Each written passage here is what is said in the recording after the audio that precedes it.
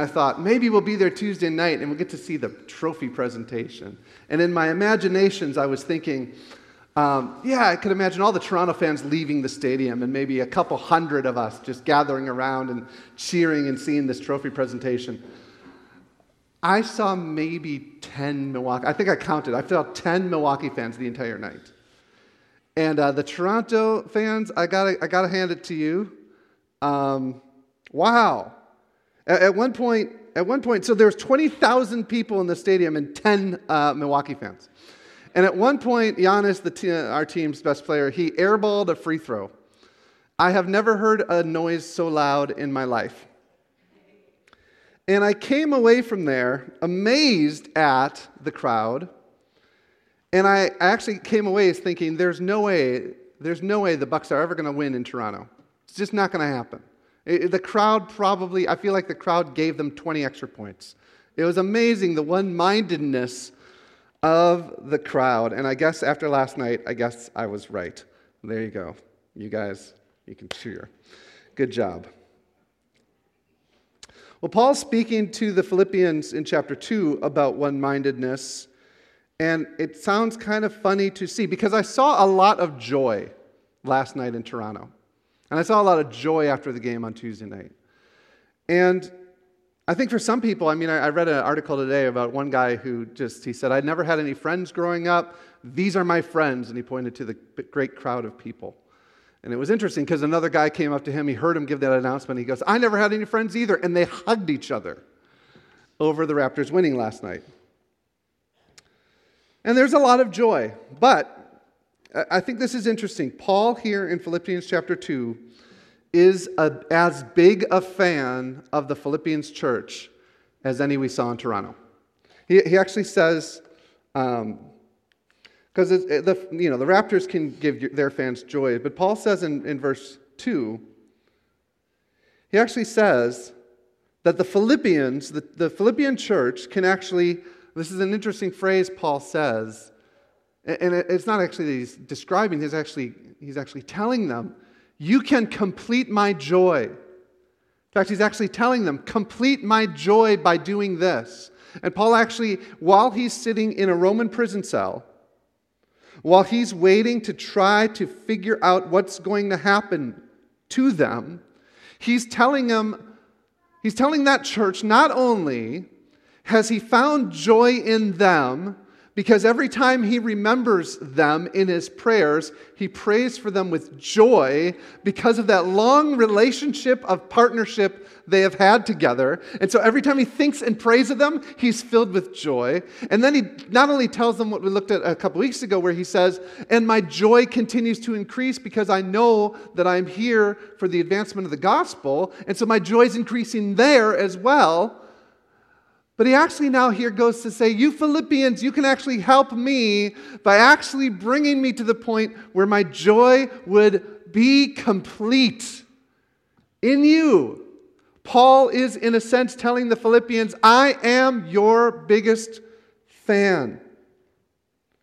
I need no further happiness, he says. My joy will be satisfied, completed, if only I can hear of you. And last week we talked about good gossip of the church is what he's looking for. If only I can hear of you that you are standing united, one-minded. This is why I wanted you guys to at least get a little bit closer to each other. Paul's saying, this is what I want to hear in you, that you are a united church. See, last week, we looked at the last couple verses of chapter 1, and we saw that Paul had just informed the Philippians. He had been wrestling early in the chapter about whether or not it would be better for him to depart and be with Christ or to remain on their behalf. And he actually says at the last few verses of chapter 1, he said to them, only this, let your manner of life be worthy of the gospel of Christ, so that whether I come and see you or am absent, I may hear of you that you're standing firm in one spirit, with one mind striving side by side for the faith of the gospel, and not frightened in anything by your opponents. Paul's saying, and remember, this is what he said, when he says, Only this, let your manner of life be worthy of the gospel. What he actually says there, the word he uses is that you might live on as citizens. And so we talked about that. Paul is actually saying, whether I come to you or whether I'm absent from you, this is what I long to hear of you, is that you are together now living as a community outpost, as citizens of the kingdom of heaven together. Right? We talked about that the Philippians, the city of Philippi was it was a Roman colony. And so it set apart the residents of Philippi, the citizens of Philippi, were set apart from the Macedonians around them. And Paul's using that as that was their actual political reality, but he's making a statement about their spiritual reality when he says, our citizenship, later in chapter 4, our citizenship is in heaven, and we eagerly await a Savior from there. And so he says, Philippian church, what I want to hear of you is that you are ongoing, whether I come to see you or whether I'm absent from you, that you are continuing to live as citizens, as an outpost of a greater kingdom. That's what I want to hear from you. And he said 3 things about it. I want to hear that you are standing firm together in the things that were laid down among you. In the teachings and the gospel that Paul had laid down in Philippi. He says, I want to hear of this church that you're standing firm. And I want to hear of this church that you're striving on, that you're continuing to advance the gospel in your city. And I want to hear that you're not scared, that you don't fear of anything the opponent or your opponents will throw at you. That's what I want to hear of you as you continue to live as an outpost. I want to hear good gossip of your church. But here in chapter 2, he goes on, there's a therefore, or there's a so, as we translated it in the ESV. There's a so then that starts out chapter 2, because Paul's saying in order for you to go on living as an outpost of the kingdom of God, so that I can hear the good gossip of your standing firm and striving on and not fearing. This is something you guys are going to have to do together. It's something that you're going to actually have to do together. Right? There's that saying, it was in the Old Testament, sorry, it's off the top of my head a little bit. It was in the Old Testament, then they used it of Christ, where it says, I will strike the shepherd and the sheep will scatter. That's a reality. It's a reality that in this Philippian church, and possibly here at OCBC, that we might be scared of what is to come. We might be scared of what is to come, and we might be tempted to go it alone. And what Paul is actually saying to the Philippian church, at least, is to say, no, I want to hear of you, Philippi church, that you are standing firm, striving onward, not fearing. And in order to do that, you need to have a one-mindedness. This is why I watch sports. This is why people watch sports. It's because you see a team coming together and striving together toward one common purpose. And it's not only those players on the court, then you get 20,000 of you together. And you're all striving together, cheering onward so that one purpose might be reached. And that's what Paul is. Paul is absent from the Philippian church, but he's praying for them. He's writing a letter to them. He's sending people back and forth to them. And he said, I am cheering you on. Just like none of you guys were in Toronto last night. I'm looking at some of you guys that I know like the game. None of you guys were there. But you were really excited to hear of the news of what happened. And that's what Paul's doing as he's sitting in that Roman prison. He wants to hear good gossip that you're striving on together in one-mindedness. And so in chapter 2, he talks about this one-mindedness, and we're going to do a countdown to one-mindedness. You can do it with your fingers. 4, 3, 2, 1. Okay? Pretty easy. 4, 3, 2, 1. A countdown to one-mindedness. The first thing Paul teaches them, or reminds them, is that there are 4 realities in which one-mindedness is based. There's 4 realities leading to this one-mindedness. Right? When he tells them, when he prays for them, you can fill up my joy by being one-minded. You can fill up my joy by having the same mind. This is not something that is unattainable for you, the church. It's not something you can't do. It's actually something you can do because of these realities that have been given to you in Christ. And so he reminds them of these things by saying, if there is any encouragement in Christ, any comfort from love, any participation in the Spirit, and any affection and sympathy. And most commentators put those last two together as far as like they're two words put together meaning something like heartfelt affection. Okay? So Paul's actually saying these are realities given to you in Christ. These are resources available to you, church. When he says, if there's any encouragement, he's not asking a rhetorical question. Or he's not asking a question. He's not like, there might be, there might not be. My Greek teacher taught me there's two ways in the Greek to say if there is, and this is the one that means if there is, and you better believe there is. Okay? So he's saying if there's any encouragement in Christ, oh, and by the way, there is. If there's any comfort of love, oh, and by the way, there is. If there's any participation in the Spirit, yep, got that too. If there's any heartfelt affection, yes, we have that as well. And the first thing I want to notice before we pack each one is that the first three are actually delivered, and many commentators believe, and I think you can see this, as an allusion to the Trinity.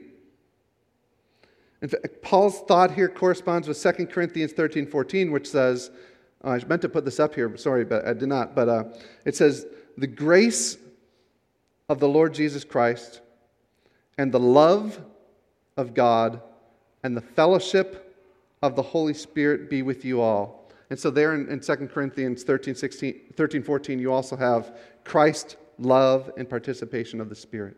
So the first three have to do with Christ. The fourth is something that we possess through our new birth. But I'll just kind of unpack them one by one. He says this, if there's any encouragement from Christ, and oh yes, I want you to believe there's encouragement in Christ. If there's any encouragement in Christ, the word both in our language and in the original language can mean two things. Encouragement can mean, it can be the encouragement to lift us out of dark or hard places. I'm sure many of you guys have experienced that sort of encouragement before when you've been down and someone has actually lifted you up out of that hard place, out of that dark place. And then it could be the encouragement to spur you on. Right? You see this in both ways. That, like, for example, the game. You see that the team's going down, the crowd starts riling up, they get ready to go. Right? You see it also that they're spurring them on to go on even further. And that's the encouragement that we have in Christ. Christ meets us. I pray that every single person in this room has met Jesus Christ in a dark place in their life. That's often when His presence is made most real to us, is when we are in the valley. When you were sinking and you called out to the Lord and He heard your cry and He lifted you out of that pit. Whether it was you were striving with the darkness of your own soul, having seen your sin, having understood that you have sinned against a holy God and fallen short of His glorious standard for your life. I knew when I was 16 years old I didn't even meet my own standards, much less a holy God's. It may be that you've struggled against sin. It may be that you've struggled in despair. And Christ has met you there. I pray that for every single person in this room, at some point in their life, they have come to the end of their rope and they have found Christ there. And if you have not, let me tell you, He's there. He's there for you. Like, He'll meet you there. You can actually, this is the word used to talk about calling out to Christ in faith. You can cry out to Him. He's faithful. And I pray for every single person in this room when you've been discouraged in your walk of faith, that Christ has beckoned you on, that He's called you forward, that He's given you new strength and encouragement to go on.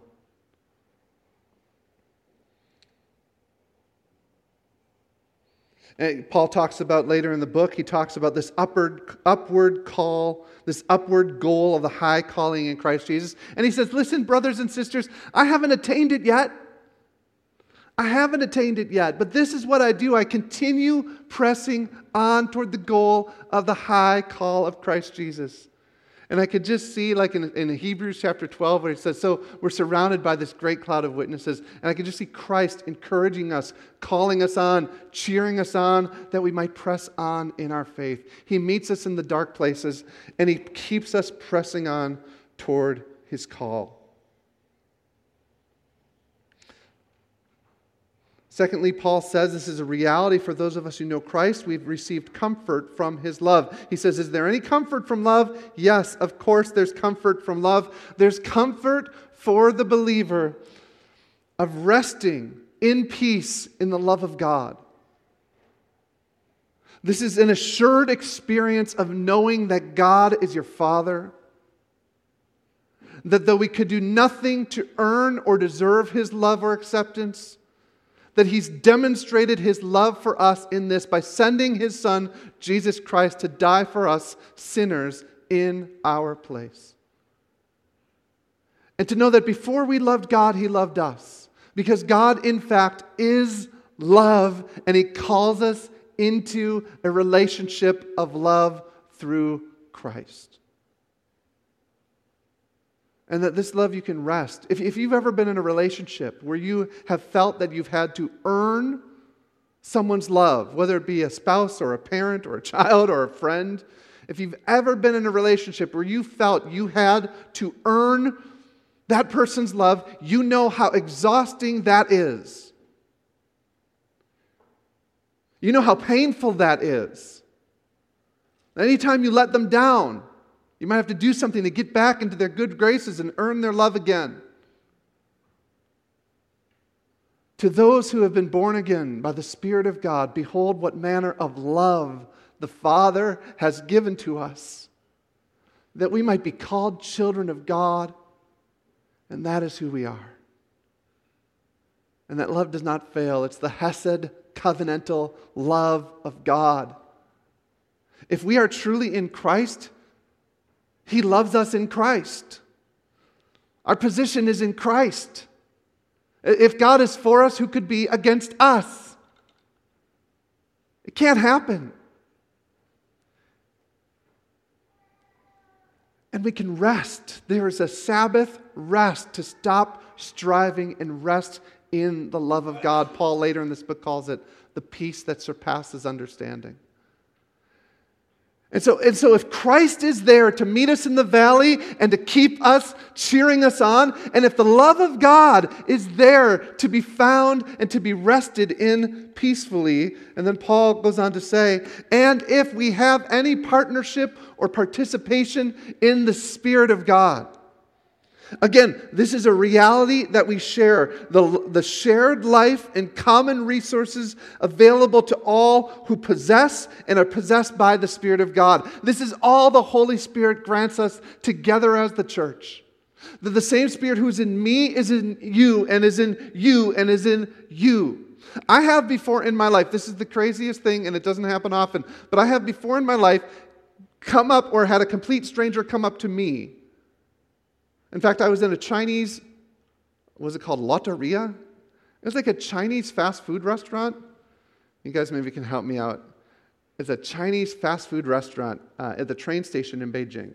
I was just sitting there, and this guy comes up to me and he says, "Are you a Christian?" There's hundreds of people around. I said, "Why would you ask?" "Yes, I am." And he said, "I could just see something was there." And I believe that was the Spirit of God. And we had a great time of fellowship. And for those who are believers,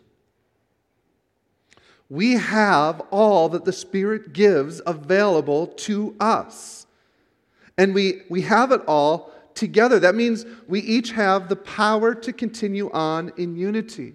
I don't know about you, but I find this very, very important in, like, for example, marriage. The book of Malachi says He's made the two one with a portion of the Spirit in their union. And I know that I don't have the power in myself to be a selfless husband. I know I don't. And Thankfully, when I yield myself to the Spirit of God, He guides and leads.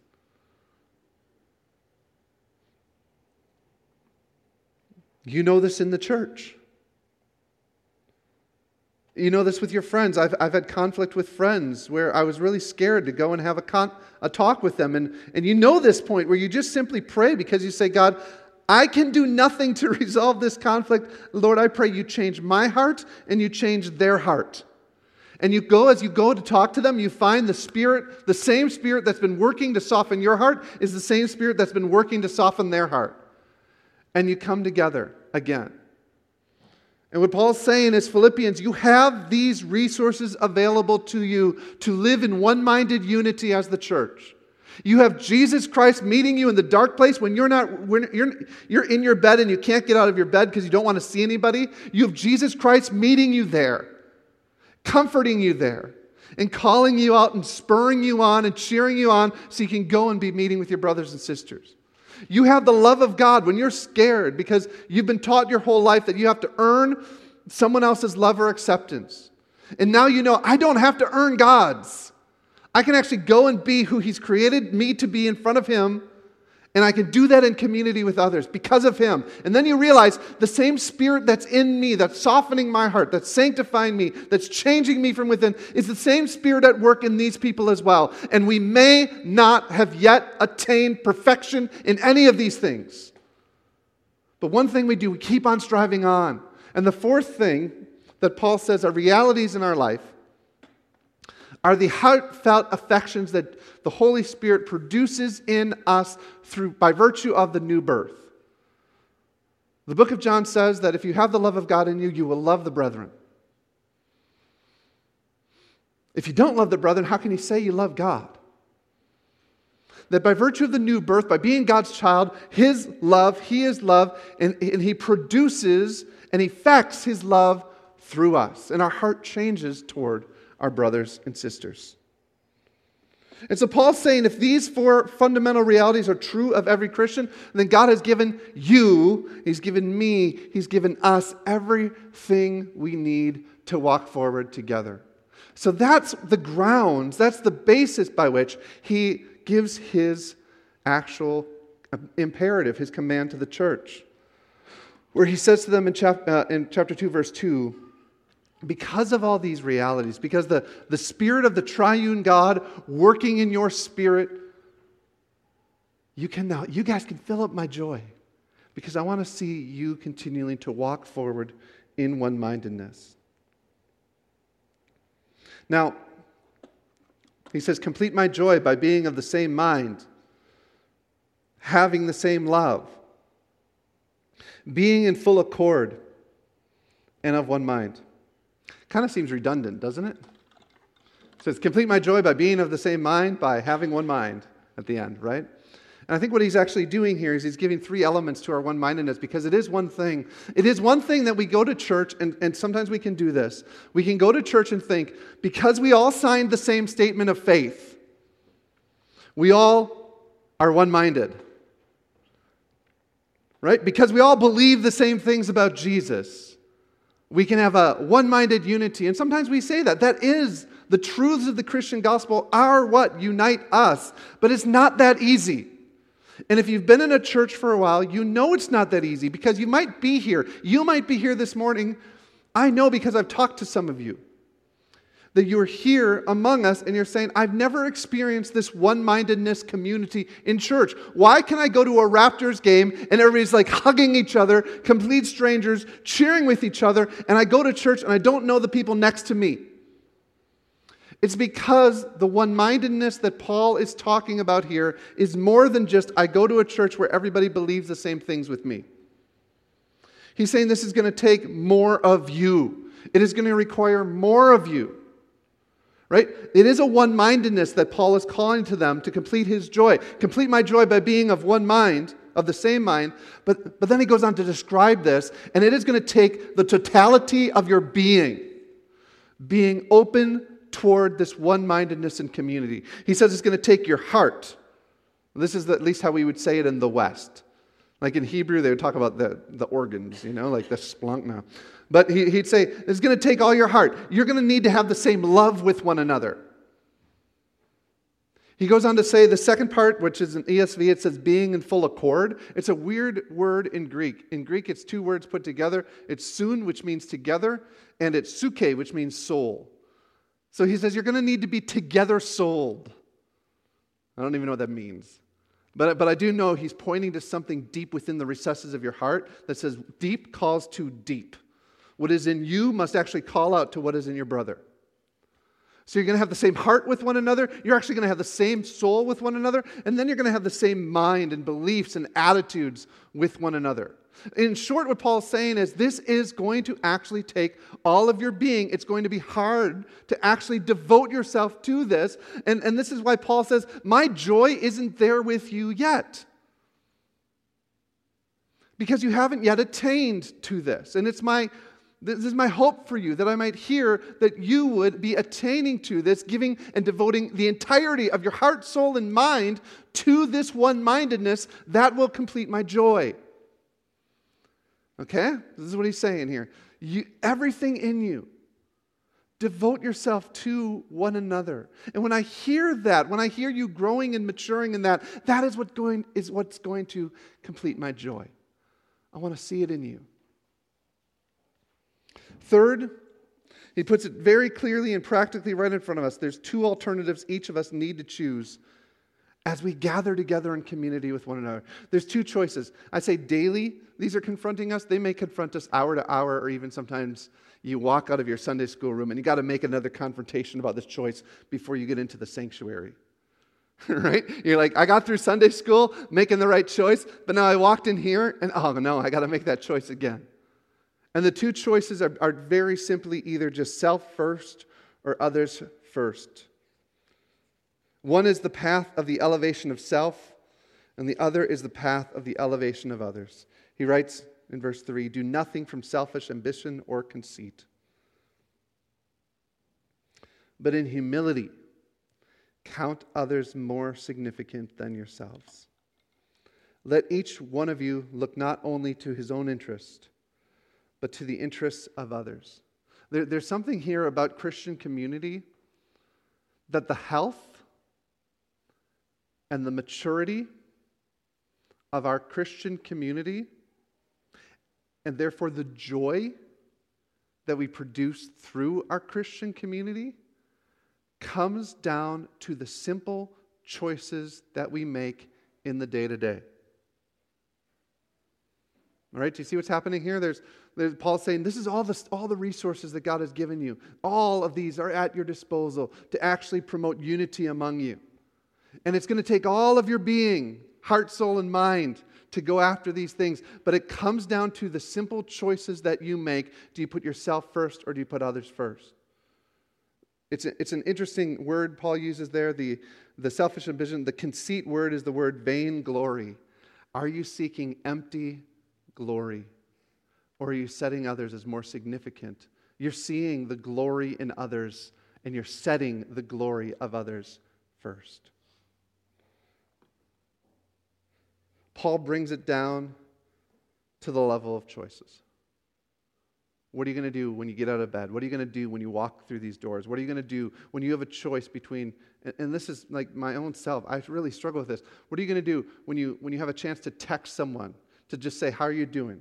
And what are you going to do when they text you and respond? And what are you going to do when you have a free night and you could call up somebody and say, hey brother, let's go out, right? Or I noticed on Sunday you didn't seem like you were doing well. Let's get together. You guys are going to have to minister to one another, and ministering to one another comes through small day-to-day choices.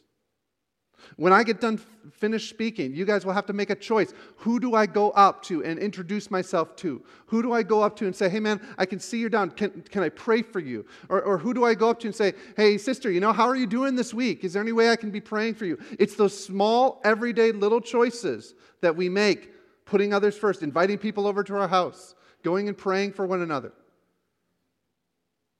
making time for one another. Every day making hundreds of choices to live for your own vainglory And we know something about vanity after having studied Ecclesiastes, or to raise and build up others. Man, can you imagine a John the Baptist mentality for every other individual in the church? They must increase and I must decrease. It's not that we're doormats. It's that we love to see the glory in others that God has created for them revealed. And finally, and this is the part that I was really wondering about whether I should just put this into next week. Finally, there's just one model. And actually, this is the part where we normally skip to when we get to this passage because it's such a beautiful passage, beautiful picture of this model of our mindset in Christ. Right? It's the one that you guys probably memorized at some point in Sunday school. Right? But first I want you to notice before we get into this, look at verse 5, where Paul says, this is the mindset. You see, he's gone 4 verses. He's gone 4 verses saying, I really hope you have the same mind, and I really hope you're in one mind. And he keeps on saying that in 4 verses. And it takes him till verse 5 where he actually says, here it is. This is the mindset I want you to have among yourselves. And it's interesting in the Greek, just like in the English, if he says, I want you to have this mindset in yourselves, it can mean 2 things, and Paul probably means both. It means that you must, because he talked to you already about the individual choices you must make, it means you yourself individually must have this mind. But as we come together in Christ, if we all corporately are coming individually having this mindset, then together this mindset will be among us. And here is the mindset. Jesus Christ, who though he was in the form of God, did not count equality with God a thing to be grasped, but emptied himself, taking the form of a servant, being born in the likeness of men. And being found in human form, he humbled himself by becoming obedient to the point of death, even death on a cross. And therefore, God exalted him, highly exalted him, and bestowed on him the name that's above every name, so that at the name of Jesus, every knee should bow, in heaven and on earth and under the earth, and every tongue confess that Jesus Christ is Lord, to the glory of God the Father. I talked about the millions of choices, the hundreds of choices you probably make every day to put yourself first or other first. In this hymn, we think it's probably an early Christian hymn. We're not sure, but many think that. But in this hymn, it actually speaks of 2 choices that the Son of God has made. 2 choices that the second person of the Trinity has made. The first choice was a choice to serve. The second choice is a choice to sacrifice. Sacrificial service is what we are called to. This is the mindset that we're called to have. Simply put, sacrificial service. Let this mind be in you that is also in Christ Jesus. I pray, Paul says, that you might fill up my joy, that I might hear good gossip, that whether I come to see you or am absent from you, I might see and hear of this in you. You are one-minded in sacrificial service of one another. That's who Jesus is. The first choice mirrors the second choice. The first choice the eternal Christ made was to empty himself. Though he was in the form of God, he didn't consider it, how does the ESV put it? I memorized it in a different translation. Though he was in the form of God, did not count equality with God a thing to be grasped. So the idea is he had this. The second person of the Godhead had this divine position in his possession. And he did not consider that a thing to be grasped or to be clung on to, but he set it aside. The first choice the eternal Christ made was to empty himself of his divine position and glory, to be born among us as one of us. He never... Some people, sometimes we put it like this way, where he set aside his divinity. He never set aside his divinity. All right? He was still as much God when he was here as much as he was before he incarnated. Yet what he did was he assumed to himself humanity, which means he added humanity onto himself, and by adding humanity onto himself, he actually veiled his deity in a way. Let me give you an example. How many people are going to see the Aladdin movie? Anyone? Oh, I got a couple people who are interested to see the Aladdin movie. How many saw the Aladdin movie when you were a kid? All right, more people have seen there you go. More people have seen the Aladdin movie when you were a kid. I just remember the first scene where Jasmine Jasmine's the princess, right? Where Jasmine leaves the castle. And she does this thing that often happens in fairy tales, where she leaves the castle and puts on the clothes of a common person. So she could walk among the markets. So she could see and experience what life was like outside of the castle. And in putting on those clothes, she, in a sense, is setting aside, she's not giving up, but she's setting aside for the moment, she's setting aside that divine position, or for her, the sovereign position she would have as the ruler.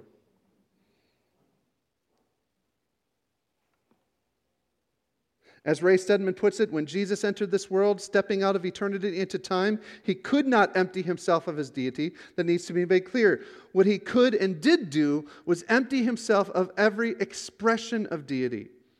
He did not come to manifest what God was like. He came to show us what man ought to be. He did not give up his rights as God. He gave up his right to enjoy the rights of God. That's the choice of incarnation. It's not that Jesus becomes less divine, but in adding our humanity to himself, he veils his divinity and comes among us not as a God, but as a servant. Right? We talked this day about privilege. About checking your privilege, acknowledging your privilege, like that's something people say. In a sense, I think it may be appropriate to say Jesus, as God, existed in the most privileged position in the entire universe. He couldn't change his substance, he couldn't change his nature, but what he did was he set aside his privilege as God. And he lived among us as one of us, as a servant. This is one of the things Jesus taught about, and he loved to teach about, was his servant nature. This, glorying in his favorite description of himself was the Son of Man. And one time there was a dispute, in Luke 22, a dispute arose among his disciples as to which of them was to be regarded as the greatest. And he said to them, the kings of the Gentiles exercise lordship over them, and those in authority over them are called benefactors. But it's not to be with you. And by with you, he's speaking to the disciples and through them to the church. Rather, let the greatest among you become as the youngest, and the leader become as one who serves. For who is greater, the one who reclines at the table or the one who serves? Isn't it the one who reclines at the table? But I come among you as one who serves. Jesus is telling him, this is what you must be. If you want to lead, you got to get lower. I once had a summer camp. At a summer camp, I had this leader. I really looked up to him because I was like a dumb high school student. He was this really cool college guy, right? And we all wanted to be him. And I remember we were walking from the gym to the cafeteria, and there's a piece of trash on the ground, and all he did was he just stood down, picked it up, and put it in his pocket. And I talked to him about that later. I was like, man, why'd you do that? And he said this verse. He said, to the one who leads must become a servant. You must become willing. And he told me, he actually said, Dan, unless you're willing to bend down and pick up the piece of trash and carry it around with you for a while, you won't be a leader.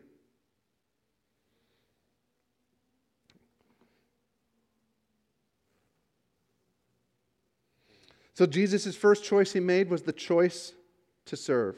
Let this mind be in you that was also in Christ Jesus, who made, though he was in the position of God, though he was in the form of God, he did not consider that a thing to be clung onto, but set it aside, emptying himself and taking on the form of a servant and joining us. The second choice Jesus made was in his redemptive death, the choice to sacrifice. Being found in human form, he humbled himself by becoming obedient to the point of death, even death on a cross. His redemptive death, giving his one life to save others, giving all. I talked earlier about the three elements of our lives, this heart, soul, and mind.